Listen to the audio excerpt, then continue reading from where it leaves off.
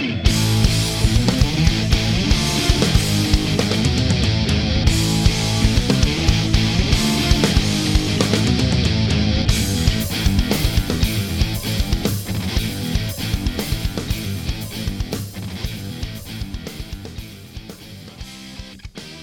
right, welcome to another Prog Report podcast. Thank you, everybody, for checking out the station. If you haven't seen, we just launched a Prog Report radio. It's available on our website, on our Facebook. It's also through Live 365 if you have that app. And, we're playing music all day long, 24/7, a lot of new things, a lot of classic prog that if you're into good music, it's a station for you to check out. We're going to start featuring more and more programming on there. But I'm really excited for the show we have today. It's not often we get to speak to just the top of the top prog guys here, so I'll just let him introduce himself. Hey, man. What's up? Mike Portnoy here. Thank you. Right. The top of the top. Thank you, man. The toppermost of the poppermost. I think that's what the Beatles used to say. Is it? No, thanks for doing this, man. This is always a treat to speak to you. I mean, we've had a number of interviews when you're promoting various projects, and the chance to do something a little bit different. We were throwing back ideas, Mike and I, on what to do as far as a cool list here. And actually, we came up with a way to look back at his sort of musical history through all the different covers that he's done with all his various projects. If you followed his long career with Dream Theater, Transatlantic, Neil Morris, Liquid Tension, all of those bands, there's always a bonus disc with really cool covers, unexpected things, from the Osmonds to the Beatles to Rush or whatever. And I think they all come from a certain place, right, in your history, that there's a reason why you picked some of those. Yeah, I mean, as you probably know, I'm the biggest music fan you'll ever meet, and I'm just like you or just like any of the other listeners out there. I'm just a collector, and I just love music, and it ranges all across the board from metal to pop to prog. And so, yeah, when you approached me about doing something, you mentioned a top five, and I was like, oh man, I don't think I could do a top five of anything. I was like, right. Can we at least do a 10? Like it's so hard to just narrow things down. But I think the idea of covering the covers that I've done, it's good because we could talk about stuff that I did in my career, but at the same time spend a lot of time talking about my biggest influences and favorite bands and favorite tunes. And so, yeah, it's a cool way of covering some ground here. And there's so much to work with. I have an iTunes playlist with all my covers, and it's over like 300 songs at this point. So yeah, there's plenty to work with here, with all the covers I've done through all the years. That's amazing. Before we get started, I want to touch real quick on Sons of Apollo and bring people up to speed on what's been going on. You guys just launched the video and single for Alive, which is doing killer on YouTube and stuff I've seen. And I think you had a couple weeks off, and then you're hitting the road for almost the rest of the year, right? Yeah, we pick back up in a few weeks, going down to South America, and then from there we have full-on North American tour through the States and a couple of Canadian shows. And yeah, it's pretty much going straight through the end of October, full steam all year long. And it's going to be awesome. We're really, we just did a handful of shows before this little break, and it was amazing. And just it's such a force on stage that we can't wait to bring this to stages all around the world. And we have another treat coming out in about 2 weeks from now. I don't know when this will air, but towards the end of March, we're going to put out Alive as a CD single with 5 different alternate versions, including an acoustic version and including a Spanish version. So, oh, really? yeah, it's really cool. So we're getting the Spanish version out just in time to go down to South America and Mexico. Oh, that's fantastic. So who translated that? Who put that together? Jeff. Jeff is, he's got a Puerto Rican heritage, so I think he speaks Spanish, and you'd have to ask him who coached him. I know he had somebody that helped him do it, but he nailed it. It sounds amazing. Oh, that is cool. All right, exciting. Great. All right, so let's get started. You wanted to throw in. We normally do 5, but sometimes we have 3 people, so we're still going to sort of do that. But you're going to pick 10 covers that you chose, and I have another 5. But I'll let you go first. If you want to count them down, or just in any old order, however you want to do it. But go ahead with your first one. Well, I'll start by saying there were a couple of rules I had to have because when you have like 300 something covers to choose from, I needed to kind of have some rules. So one thing is that I stayed primarily to prog, being this is the Prog Report. So that pretty much excluded like the Adrenaline Mob covers CD we did, or Metal Allegiance. Metal Allegiance has done a million covers. Like I think We Rock would have been a great choice if I was talking about metal covers. Right. But I pretty much wanted to eliminate the metal stuff and keep it focused more on the prog stuff. And two other kind of self-imposed rules was that I wasn't going to work with any of my 4 tribute bands with Paul Gilbert, because that right there is like, right. over 100 covers between the Beatles, Zeppelin, Who, and Rush.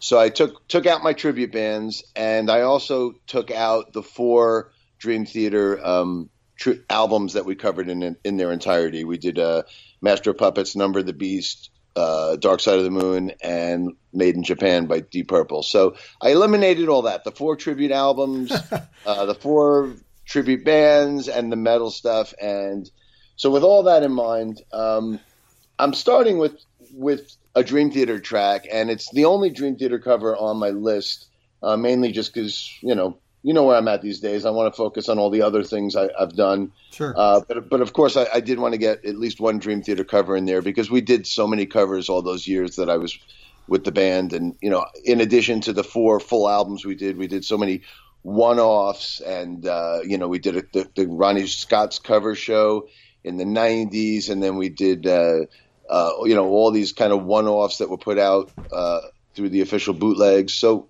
there was so much to choose from, but I chose one from the Black Clouds and Silver Linings bonus disc, and it's our cover of Odyssey by the Dixie Dregs. Yeah. And that bonus disc that we did with Black Clouds was a lot of fun. I mean, we did Stargazer by Rainbow, which was a great one, and we did Lark's Tongue and Aspic by King Crimson. We did a Zebra cover, and it was a cool Maiden cover on there. But I went with Queen. Odyssey. You did a Queen one on there too, right? Oh, yeah, actually, that was real close to being on my list too. We did Tenement Funster and Flick of the Wrist and Lily of the Valley. Yeah. That was one of my favorites, a good one. But I went with Odyssey just because it's such a great tune, and we're all big Dixie Dregs fans, and there's a deep history between us and the Dregs. Obviously Jordan played with them for a little while, and Jordan plays with Rod, and John Mayung plays with Rod, and I play with Steve. So there's, this deep connection between us and the Dregs, and covering Odyssey was a lot of fun. And we also had, Jerry Goodman played violin on it, who, he's obviously, one of the violin players that plays with the Dregs as well. So it was great to have him on the track. And you did Odyssey with Steve with Flying Colors, right, on the first tour, didn't you? That's true. That was about a couple of years later. And the funny story is, I didn't want to do Odyssey with Flying Colors because I had just done it with Dream Theater. I was trying to push Steve into doing one of the Kansas songs from the Power album. Oh wow, yeah. Yeah, so I was pushing for that because we wanted to have one song from each of our bands represented on that first Flying Colors tour. But Steve really wanted to do Odyssey, so how could I say no? It was so much fun when we covered it with Dream Theater, and then to be able to cover it with the man that wrote it was an honor. Yeah, that's cool. So, was it difficult learning that song with him being there at that time with Flying Colors versus when you were doing it with Dream Theater? Was it different? Yeah, because with Dream Theater, I kind of put my own spin on it, played the parts a little heavier, a little faster. But with Steve, watching over my shoulder, knowing every nuance, and, he wrote all of those nuances. Yeah, there was a certain amount of pressure to absolutely nail it. And and I think it was tough for Neil as well. Neil wasn't used to playing that shredding kind of, Dregs style on the keyboards. But yeah, I mean, the Dregs are such an amazing band, and they are such an influence on Dream Theater, and it was an incredible honor to actually have them out as our opening band on the Scenes from a Memory tour in 2000. So getting to play with them each night and having them open for us, which was kind of surreal in itself. And then going on to play with Steve, and also we toured with Steve when he was in Deep Purple. And so, yeah, there's a deep connection between Dream Theater and the Dixie Dregs.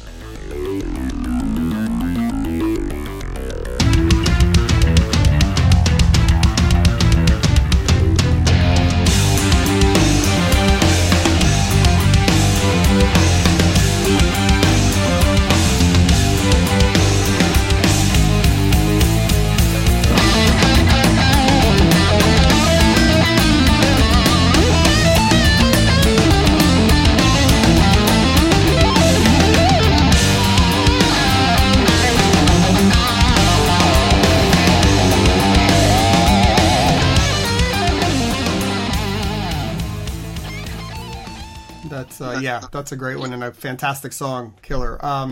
Okay, so your next one, what do you got? Let's see, for number 9.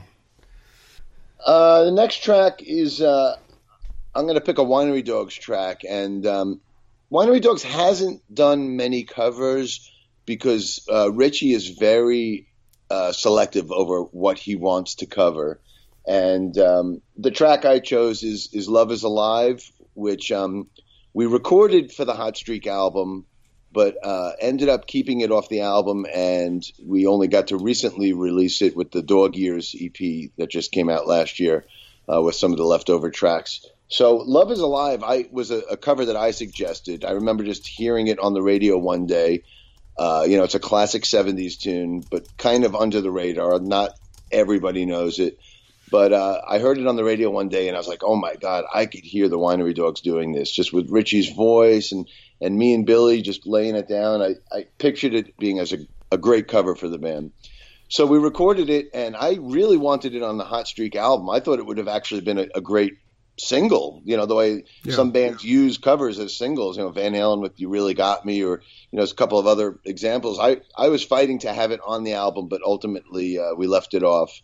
But we finally got it out. And funny with Winery Dogs, we actually, when we did the first album, we did an entire CD's worth of covers. We recorded 8 covers, and then ended up shelving almost all of them just because Richie just wasn't feeling it. Like I said, he's pretty selective over what he covers.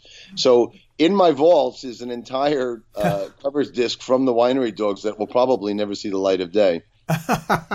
Well, you never know. Maybe one day you can, 20 years from now, sneak it out as something. That is a great song. I love old Gary Wright stuff, especially, is that the same album as Dreamweaver?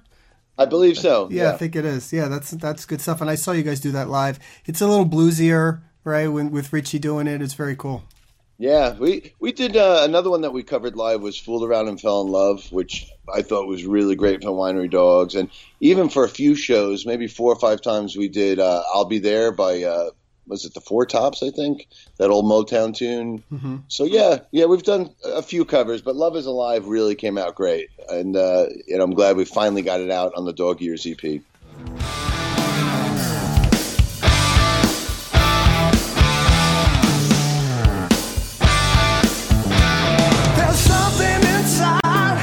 It's making me crazy. I try to keep it together, 'cause what I say may not happen the same way.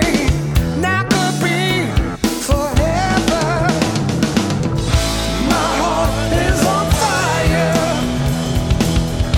My soul's like a wheel that's turning.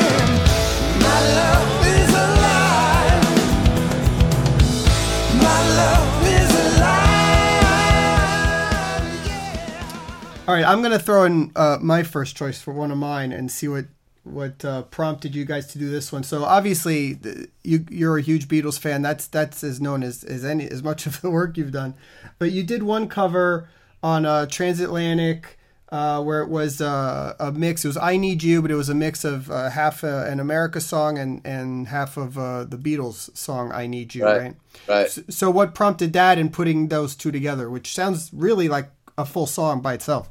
Yeah, it's the I Need You medley. I don't remember what prompted it. I think we were sitting around talking about covers for the Whirlwind bonus disc, and all of us in Transatlantic are Beatles fans, not just me and Neil, but Pete and Roina as well. And we're also classic 70s pop fans, so we were kicking around a few different songs, and I think we talked about Sister Golden Hair by America, but then somehow somebody started playing I Need You on acoustic guitar. It might have been Pete, actually. And then we just had this crazy idea of putting the two I Need You together, the America's one and George Harrison's song from the Help album, and it just fit perfectly. And it's another one of those chances for us to all sing and share the vocals. So Right. I think myself and Pete were doing, or myself and Neil did the America version, and then I can't even remember, but I know we split up the vocals, and it was a lot of fun. We had a good time with it. That's an underrated song for George, right? Not a lot of people ever bring that one up as one of his best ones, but I always thought it was. Yeah, I've never heard that covered, actually. I've heard It's All Too Much covered, and I've heard, Taxman, and all the obvious tunes have been covered a million times, but I'd never heard anybody cover that one. You don't realize how much I need you. Love you all the time and never leave you. Please come on back to me. I'm lonely as can be. I need you. Said you had a thing or two to tell me. How was I to know you would upset me? I didn't realize as I looked in your eyes, you told me. Oh yes. Okay, so let's see. Let's keep going. Number 8 is the only one on this list that isn't from one of my bands. It's actually from a tribute album I did, the Rush tribute album, Working Man. And that was done back in 95. And it was the first time that I worked with Billy Sheehan, actually. So that was the beginning of what has now become a long relationship together. But at the time, it was the first time we had actually played together. And we did this album, and I was given kind of free rein to pick 5 or 6 different tunes on the album and kind of help choose some of the musicians. They gave me a little bit of creative direction on the whole album in general. But the track I'm going to pick here is La Via Strangiato, which is maybe my all-time favorite Rush track. I mean, it's just the ultimate instrumental, and it's just one of those songs as a drummer that was always like the ultimate challenge, when I was younger. It was the one song that everybody wanted to learn how to play. Yeah. And to get to cover it here with Billy, first of all, playing with me, playing with Billy for the first time in a rhythm section was really awesome. But also Steve Morse appears for the extended solo in the song. So at the time here, I was playing with, one of my favorite bass players and one of my favorite guitar players. Little did I know, 15 years later, I'd be in 2 different bands with these guys. But at the time, it was the first time I had played with Billy and Steve Morse, for that matter. And it's just an amazing song. And this version, I threw in a lot of nuggets for people that are Rush fans. All throughout all of my tracks on Working Man, I did that. But I think in La Via Strangiato, you can hear me hint at The Body Electric from the Grace Under Pressure album. At one point, I hint at that. And there's a few other things, a few different rhythms and patterns that I shift around and tried some different rhythmic modulations to change the feels and get a little creative. And I also mixed in a lot of the live nuances that were from the Exit Stage Left version. So, I had fun getting creative for the Rush fans with all these little nuggets throughout. Was that the first album you did with Magna Carta before the Liquid Tension stuff?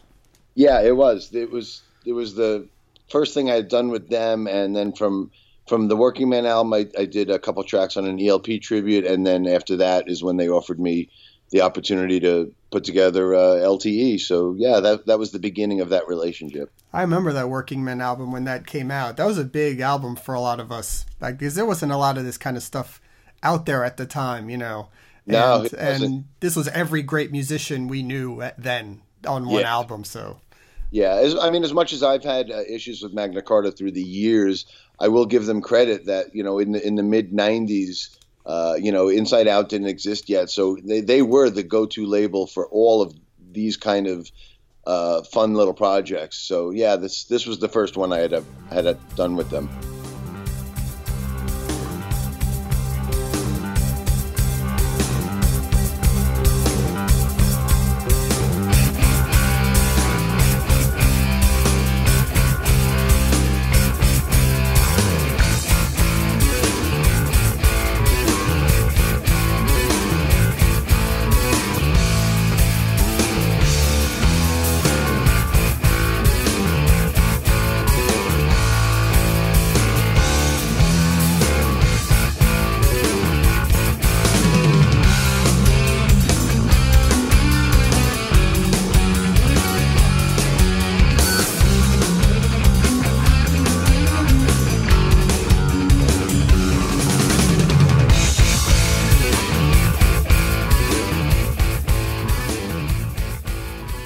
Let's see, where are we? Number 7 for you.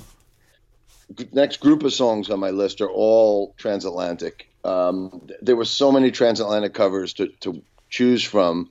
I couldn't resist pulling a bunch of them. So the next group of songs are all transatlantic ones. And I'll kind of go through them chronologically.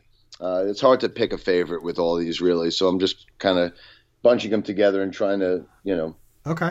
make sense out of it. So the first one we did was on the first album, and it was In Hell 'Twas an I, which is a Procol Harum song that not many people knew. It was always one of my favorite tunes when I was a kid. I mean, it was the first kind of prog epic probably ever written. I think it came out in '68, so it even predates King Crimson. So it's probably technically the very first, long song in excess of 15 minutes or so for its time. But I was always a fan of it when I was a kid. And when we got together for Transatlantic, immediately Roie and I started geeking out on Procol Harum. I had never met another Procol Harum fan that knew anything beyond just Whiter Shade of Pale. And Roie knew this stuff too, and he knew In Hell 'Twas an I, and I was like, oh my God, I can't believe I know somebody else that knows this song. We got to cover this. And Transatlantic to me was the perfect vehicle to be able to, dive into these more obscure kind of classic rock prog tunes. And we covered it, and actually it was the first of 3 Procol Harum songs we covered, because through the years we also covered A Salty Dog and Conquistador, both of which I sang lead vocals on those 2 covers. And A Salty Dog to this day remains one of my favorite songs of all time. It's just such a beautiful song. But anyway, talking about In Hell 'Twas an I, the funny thing is we put a parentheses around 'twas. So I don't know if you know the story, but No. they got the title from the first word of each section of the song. So in is the first word of one section, held was the next section, 'twas, and so on and so forth. But we cut out the 'twas tea time at the circus section from the Transatlantic version. So we had to kind of put the 'twas in parentheses because we didn't have that section in our version. But this was a rare case of putting a cover on the actual album. It wasn't on the bonus disc or anything like that. It was actually the album closer. And we just felt it really was, it done in true Transatlantic spirit. We kind of were faithful to some sections, but other sections we reworked and gave it our own stamp or approach. We all split the vocals. It's one of the first times I had sung lead vocals on any album at that point. And it's one of my favorite songs of all time, and glad that Transatlantic got to tackle such an obscure tune. Yeah, I mean, you can count me in the group of knew nothing about Procol Harum other than Whiter Shade of Pale, especially going back to, whatever this was, 20 something years ago. No, that's a cool one and really obscure, but fits that album. I mean, that album is, for the first Transatlantic album, had sort of a lot of different stuff on it. I think you guys were still trying to figure out what the band was going to be. Exactly. And that's why I think we fell back on having a 17-minute cover song, because we didn't know what the chemistry was going to be like making the first album. It ended up being great and it was smooth and no problem. But I think we liked the idea of having the cover to fall back on to take a little pressure off of us, kind of in the getting to know each other phase. I know if I'd been wiser, this would never have occurred. But I wallowed in my blindness, so it's plain that I deserve for the sin of self-indulgence. When the truth was read quite clear, I must spend my life amongst the dead who spend their lives in fear of a death that they're not sure of a life they can control. It's all so simple, really, if you just look to yourself.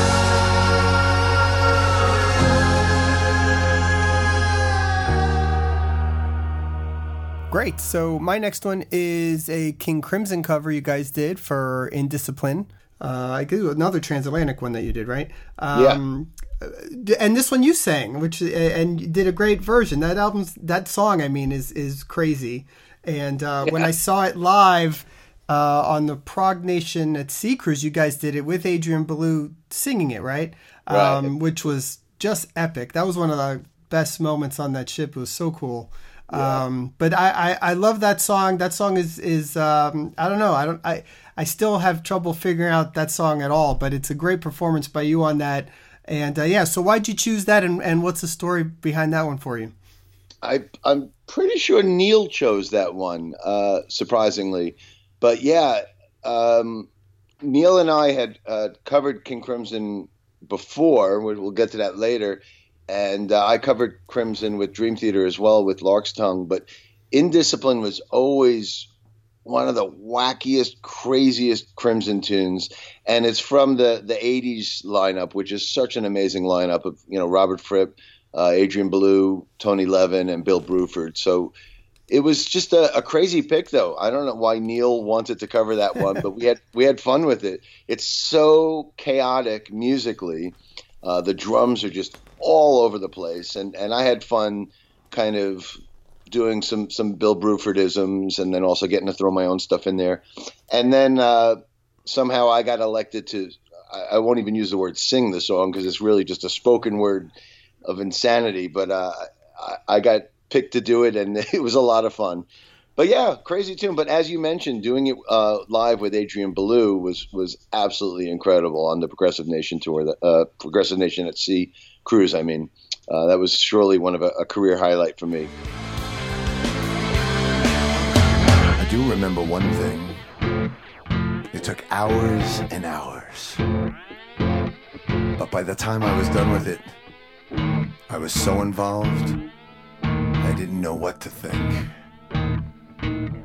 I carried it around with me for days and days, playing little games, like not looking at it for a whole day, and then looking at it to see if I still liked it. I did!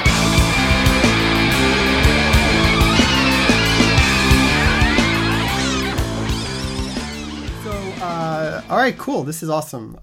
Great stories. Let's see. You're number 6. Oh, we're really flying through this thing. All right, cool. Well, the next one on my list is another one in the transatlantic chunk here. And I'm going chronologically with my transatlantic tunes. So the next one would be the live version of Firth the Fifth that we did on the Live in America CD, which was from the first tour, from the Symphony tour. On our first tour, we kind of had to fill out the set with a lot of different covers. So we did some Beatles, we did Strawberry Fields and Little Magical Mystery Tour, and we did a medley of all of our individual bands. But we knew we wanted to do a Genesis tune, and we couldn't decide on Watcher of the Skies or Firth the Fifth, so we ended up starting with Watcher of the Skies and then going into a full version of Firth the Fifth, which to me is one of the greatest prog tunes of all time. I mean, I think if I had to pick my 3 favorite prog songs, this would surely be in it. Firth the Fifth is just so beautifully written and epic, and you could totally hear like the influence on Neil Morse's writing. You know, when you hear Firth the Fifth, it sounds like something that would later become a Spock's Beard song, or, you know, you could just really hear the influence. But Firth the Fifth was so much fun to cover for Transatlantic. For me, it was just so exciting to play in a band with prog purists. You know, after all those years in Dream Theater, I guess by the time we did the first Transatlantic album, I had been in Dream Theater for 15 years, and none of those guys were really like classic prog fans until Jordan came into the band. But up until that point, when we started Transatlantic, none of those Dream Theater guys really knew Genesis or ELP or, you know, the classic stuff like that. So when I was playing with Transatlantic, it was really nice to tap into that stuff. Yeah. And Firth the Fifth was just the ultimate cover for us to do. And one interesting point is this is one of the few recordings of Transatlantic live as the core four piece. The first tour was the only time Transatlantic toured with just the four of us. You know, we added Daniel Gildenlow for the Bridge and the Whirlwind tour, and then we had Ted Leonard for the Kaleidoscope tour. So this Live in America recording is one of the few out there of just the four of us live. Yeah, that's nice. I love that version. I want to ask you, as a drummer, the part of Watcher of the Skies, that drum beat that he plays, that Phil Collins plays throughout that song, is that challenging as a drummer? Because the time signature wise and everything, I always felt like that was something that after about 7 minutes of playing that rhythm could get to be hard. Yeah, if you're a beginner, or if you're not versed in prog music, it would definitely be a complete mind fuck. For me, you know, I kind of grew up with this stuff. So to me, you know, playing patterns like that, or playing bits in 11/8 or 9/8 or 13, it became second nature to me, just because I kind of grew up playing these challenging drum parts. But it's definitely very, very clever. And Phil Collins is so underrated as a progressive drummer. You listen to all those early Genesis albums, and his playing is incredible. And he's tackling all these odd time signatures with ease. I think, you know, a lot of times he's forgotten about as for the great drummer that he was and is from all those early albums. Yeah, totally agree. Absolutely.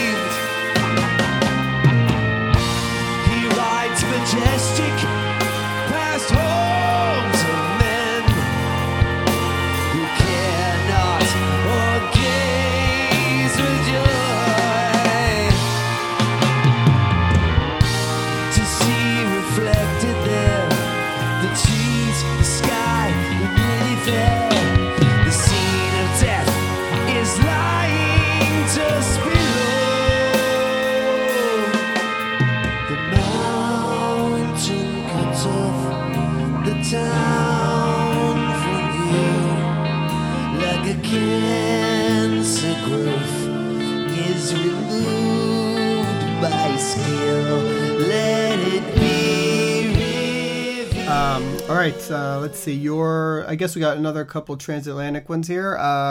What's your next one?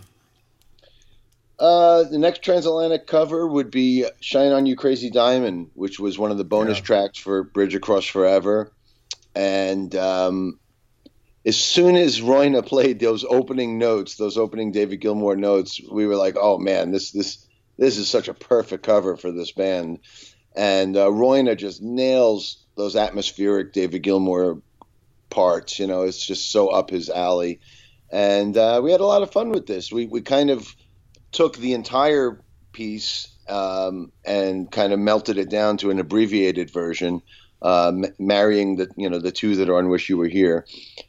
But Another fun thing about it was the switching vocals, and that's always fun. We all swapped verses and took turns on the verses, and we only ever played this one live, and I think it was captured on the Live in Europe DVD from Tilburg, and I think that was one of the only times we ever played it live as well. We got called out. God, you may have heard this story, but it was one of the most amazing shows of my career. When Transatlantic played Tilburg on the Bridge Across Forever tour. Mm-hmm. And we finished the show. We had just played over 3 hours, and we leave the stage, and the audience just refused to leave. They just kept cheering and cheering and cheering, and it went on for 2 minutes, 3 minutes, 5 minutes. It went on for 10 minutes. We were in the dressing room. I was already toweled off. I may have even jumped in the shower. I can't remember, but it was at least a good 15 minutes later where the crew guys came down to the dressing room and said, people are not leaving. They're just screaming and cheering. So we didn't know what to do. We basically went up there and played Shine On You Crazy Diamond, completely unrehearsed and off the cuff. And it was one of those incredible memories that I'll always have. Is that on the DVD? I think so. I believe so. Yeah, I think I did. I think I do remember that. That's amazing. That's got to be awesome. Awesome as a band to have that happen. That's very cool. Yeah. And to pull off that song of all songs, right? Just like, you could have played You Really Got Me or something. Right. Well, the story famously goes that Pete kept saying, drive my car. He kept saying, let's do Drive My Car. And me and Neil were looking at each other like, what? Of all songs, what? Why that one? But we ultimately decided to try to pull off Shine On, and we went out there and did it. That's kick-ass.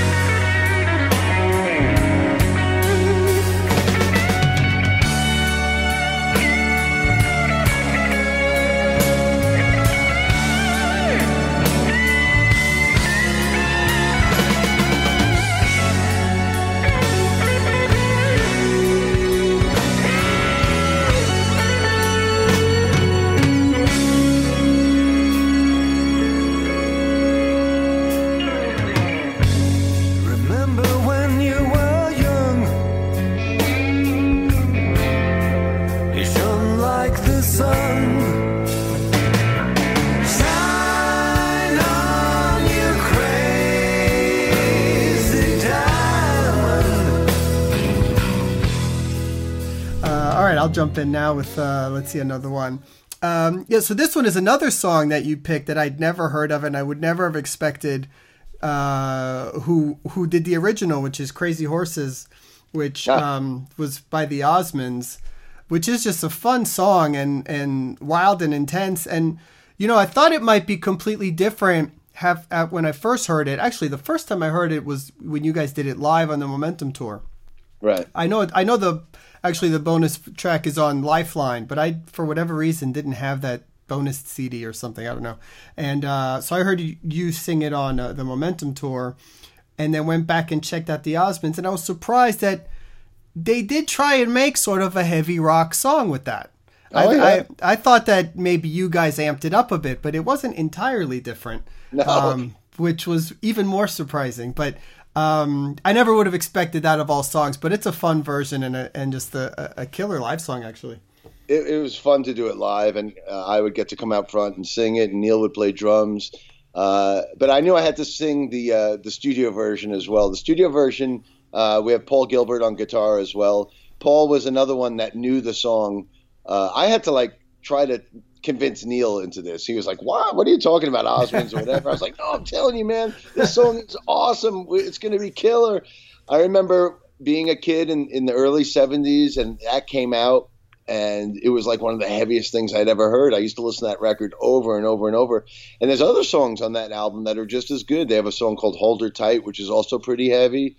So for its time, it was pretty rocking. But Paul Gilbert knew the tune as well, and Paul even knew that it was I always assumed it was Donny Osmond singing that bridge with the high vocals. Yeah. And it turns out Paul was like, "Oh no, that's not Donny, that's Merrill." I mean, he even knew which Osmond sang the bridge or the chorus, whatever it was. But yeah, that was fun. Those cover to cover CDs that me, Neil, and Randy did were all so much fun. I mean, God, we got to pull out some really fun tracks on there. I mean, we covered, not only the Osmonds, but the Bee Gees and the Monkees. So we were able to do some really cool, obscure kind of pop rock tunes. But then we also got to do some great, 60s and 70s stuff by like, Cream and David Bowie. The version we did of Rock and Roll Suicide is one of my favorites. And we got to do some Chicago and Joe Jackson and all these, fun covers. Those cover-to-cover CDs are kind of my go-to fun cover discs. And a lot of times I'll give those out to a lot of people if they don't know Neil or have never heard any of the covers I've done. Those are kind of my go-to discs just because there's so much fun stuff on there. Paul McCartney, George Harrison. It's just every one of them are just fun, cool 60s and 70s tunes. But so you as a teenager at the time, let's say you're into, Zeppelin and Sabbath and, all this other sort of rock stuff. Where do you come across listening to, the Osmonds or, Gary Wright and all this different stuff? Like where does that come into play? I mean, you or people out there listening know me as knowing my prog and I know my metal, but man, you'd be surprised at the depths of crazy shit that I've grown up listening to. I mean, I just tweeted yesterday or 2 days ago about my love for the Pretenders. There's a whole side of me that loved, the punk rock and new wave scene. I loved the Clash and the Sex Pistols and Devo and crazy stuff like that. And then, if you look back in the 60s and 70s, I was listening to everything from the Monkees to the Osmonds to those early Cheech and Chong albums. I mean, I just craved music as a kid, and I just wanted to listen to everything out there. And, a lot of times it was stuff I was learning off of the radio. We didn't have internet, obviously. And so I listened to a lot of radio, and, sometimes you'd fall upon some of these obscure tracks. It's probably how I heard of the Osmonds, or I guess watching TV. I think the Osmonds had a TV show back then in the early 70s. You just kind of – I've always been a musical sponge. You'd be shocked at the diversity of stuff that's in my iTunes. It's pretty crazy. How many songs are on there? Let me see. I have it right in front of me. Let me see. 70,000 songs. 523 gigs. Wow. So apparently to listen to my whole library, it would take, it says 235 days. Actually, Wow. That's surprising. I would have thought it would have taken more, to be honest. Yeah.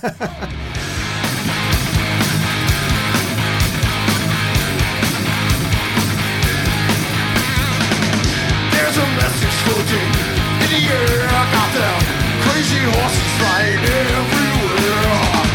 It's a warning, a sin.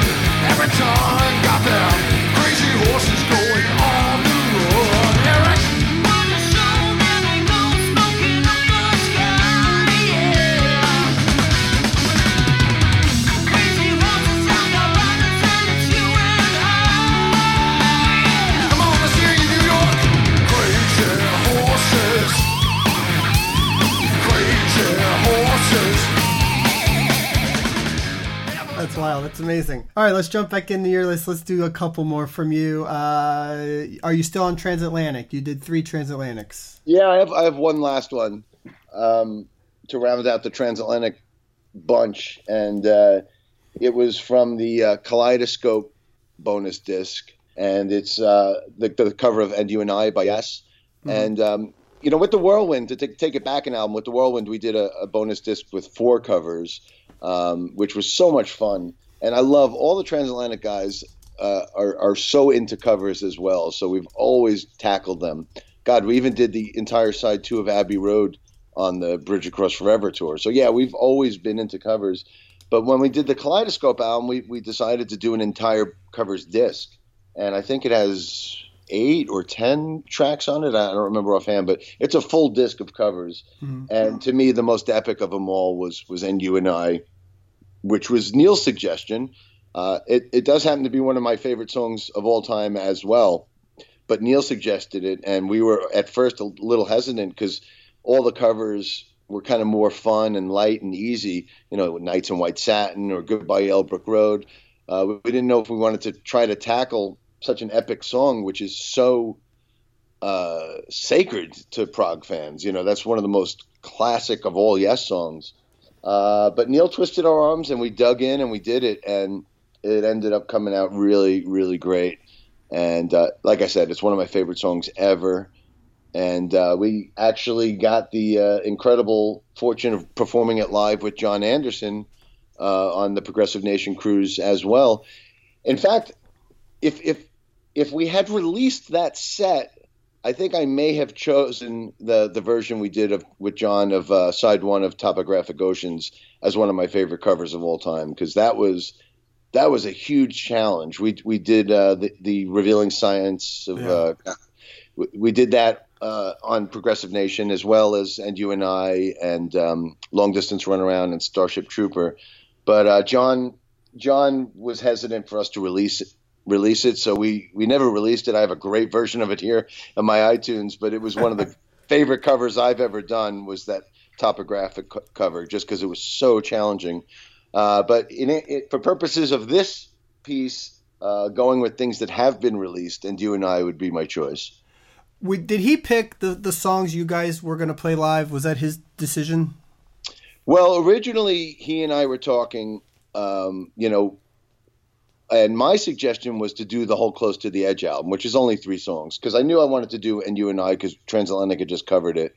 So I figured we could do Close to the Edge and Siberian Cat True as well, and that would have been an amazing set right there. But John wasn't into it. He wanted to, in his words, keep it simple. So he was like, well, let's just stick with the simple stuff like Starship Trooper and Long Distance Runaround. And that was what the set was going to be. It was going to be just And You and I, Long Distance Runaround, and Starship Trooper.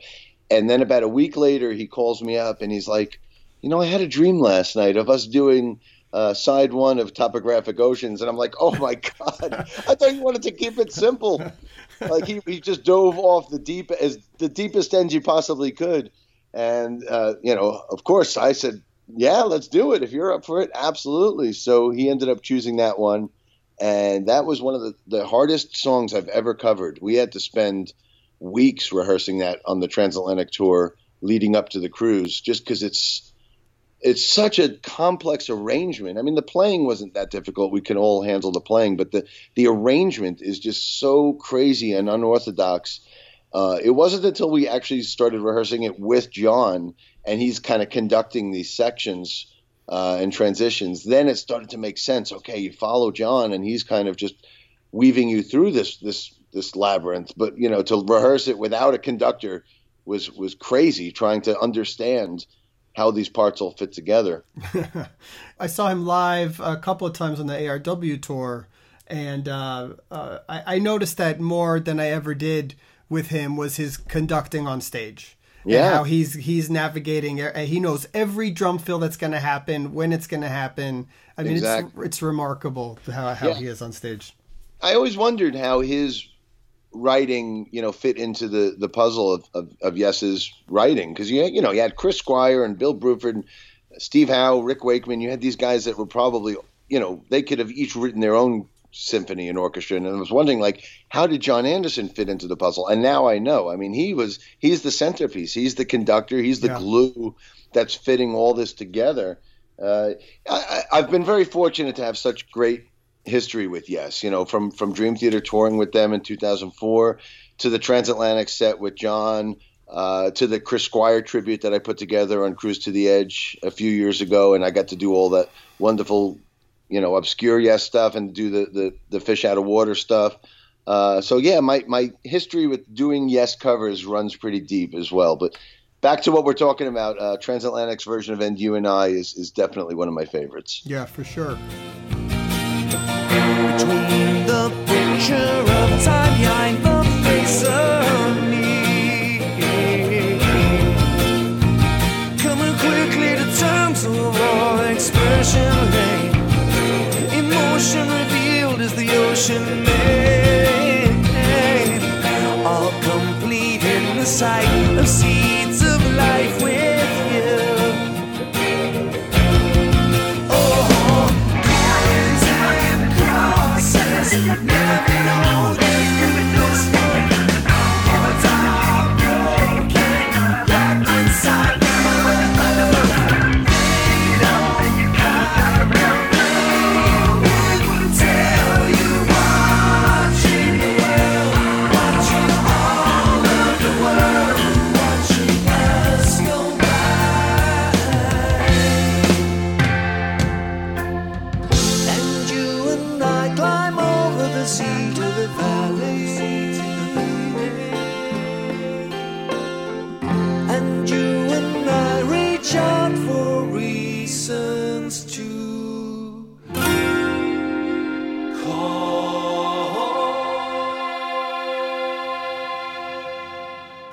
All right, we're getting down to the top three.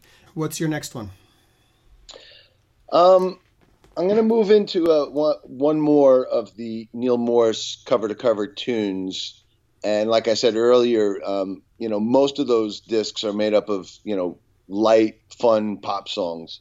But another one of the Neil suggestions that initially scared the crap out of me, but he eventually convinced us into tackling was King Crimson's Starless, which, I think may be one of the greatest prog songs ever written. It is just a masterpiece. And when Neil, suggested it, it was like, well, yeah, of course, I love that song. It's one of my favorites ever. But how could you do it justice? It's such a complex piece of music, just in terms of like the orchestration and the nuances. The nuances in that song are insane, between the drum beats and the off beats, and then the incredible bass line in the middle of the song, and those weird Robert Fripp, scary, creepy notes that are just building and building. It's such a masterpiece.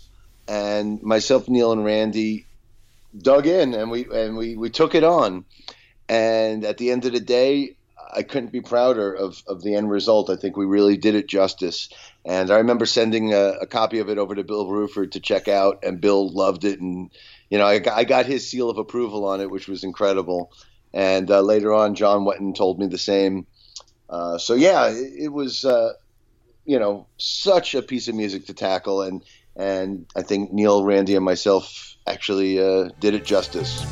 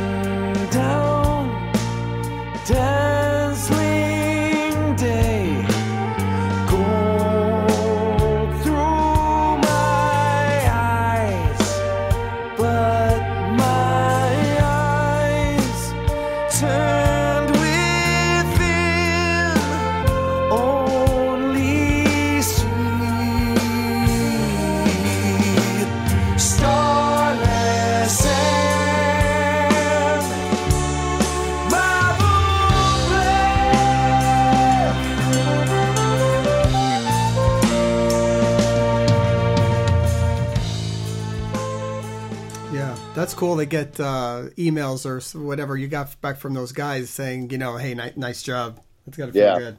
Yeah, totally. Okay, I think let me do, let me see if I'm counting down right. So that was 3. You got 2 more. I'll do my 2 that I have left, and so you can finish off at the end here. Okay. So number 2 that I picked is a great song, one that I love, by really, I'm going to say, one of my favorite bands of all time that I always go to when I'm not listening to, the prog stuff, is the ELO cover you guys did for Can't Get Out of My Head. For me, Jeff Lynne has always been a genius up there with McCartney and everyone else. And I think all you need to know about the guy is when the Beatles were doing their reunion thing with Free as a Bird and all that, they went to him. And so I think that's all you need to know is about that guy. And that's a great song. I think it was sort of like their first real hit. And I love the band. I'm glad he's getting recognition back now and got into the Hall of Fame. people starting to, he's selling out arenas now in the States. I mean, it's pretty cool. It's really cool to see, I think. And so, I mean, what's your sort of history with ELO, and how much of a fan are you of them? I'm a huge fan. I love them. I remember listening to them back in the early 70s. I think the first thing I heard was Roll Over Beethoven when they came out with that off their second album. And I think it might have been Roine that suggested doing this cover. And I think it was a great suggestion. It's such a John Lennon-esque type of song. I mean, Lennon could have easily have written this song. And like you said, the fact that Jeff Lynne was kind of standing in for George Martin and John Lennon, producing the Beatles reunion, essentially, with Free as a Bird and Real Love. It's incredible. And then, of course, he went on to do the Traveling Wilburys with George, and he was a big part of the concert for George after George passed away. Yeah. So, I mean, Jeff Lynne is, a musical genius. And but, I love this song. I still would love to cover Fire on High, which I think is an incredible instrumental, and I could totally picture covering that with one of my bands. So I wouldn't be surprised if that happens at some point, in my career. But there's so many great songs. God, I mean, Strange Magic and Evil Woman and Telephone Line and Living Thing. God, Living Thing is, whenever I hear that now, I think that's such a great Nights. song. Yeah. And I think The Last Scene of Boogie Nights, which is my favorite film of all time. So, but even like Do Ya, which was originally a song by The Move. It was a remake of one of his earlier tunes from The Move. So, I love all that early ELO stuff, and I'm actually hoping I can catch him on tour this year. I'd love to see the show. You should do the they had a little prog song there with 10538 Overture that could be one you could do there as well. Another one. And that was also, when I hear that now, I think of what was the what was the movie a couple of years ago with Bradley Cooper? American Hustle. American Hustle. Right, which they used that song really well in there.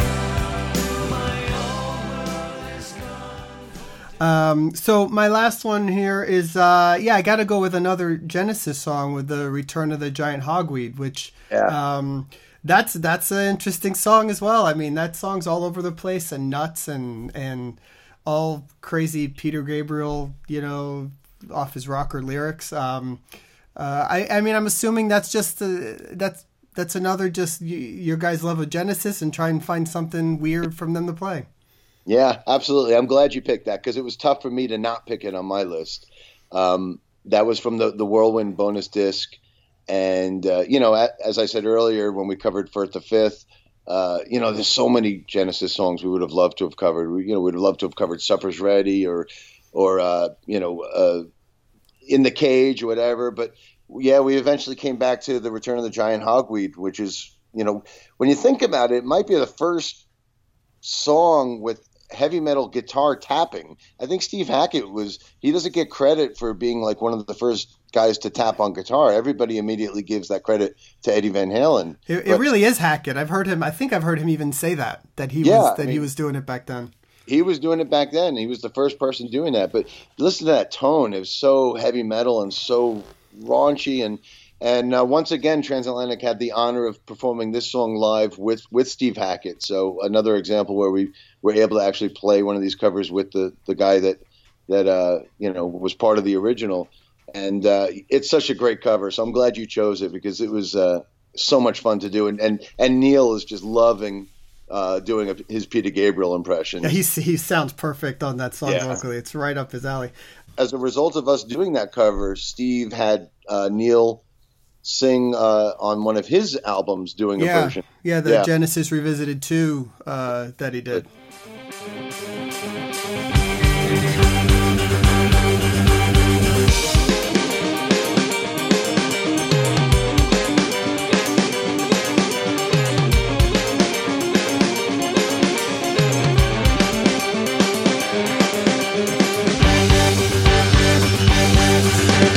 Turn and run, nothing can stop them. Around every river and canal, their power is growing.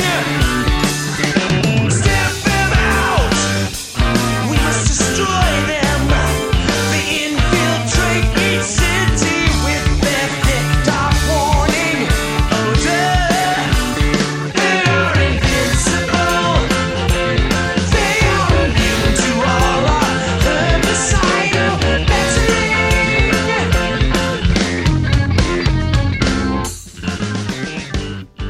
All right, let's see. Let's get down to your final two here that you got. My final two are both examples of really tackling a cover and taking it to some completely new, original places and being able to be very creative with them.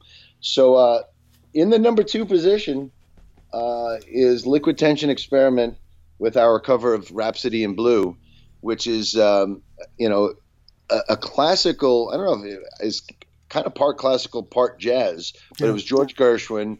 And I had always wanted to cover it. I had always been trying to cover it with Dream Theater, and we just never got around to it. It was never appropriate to do live or record, but it was always on my to-do list to do with Dream Theater one day. And Liquid Tension Experiment got together for our 10th anniversary to do some live shows in 2008. And then I just decided that was the perfect time. Let's tackle it and create our own arrangement of this song. And being that LTE is an instrumental band, it seemed like the perfect outlet to tackle an instrumental kind of classical piece. And man, we just kind of made it our own. It goes through so many different sections and different ups and downs, and we were able to kind of put a shreddy touch to it and do other moments that were like really moody and melodic. There's a middle breakdown where we kind of just bring it down to kind of, close to the edge kind of territory with really moody volume swells and everything like that. So we used that approach in Rhapsody in Blue, and I think we enjoyed it so much that when we started writing the next Dream Theater album, Black Clouds, we ended up incorporating that middle section into The Count of Tuscany. But I think that was directly as a result of Oh, us. is that in there? Oh, that's so cool. Yeah, Okay. but it was a direct result of us doing that kind of vibe first with this Rhapsody in Blue cover. And like I said, this is one of those covers where we really made it our own.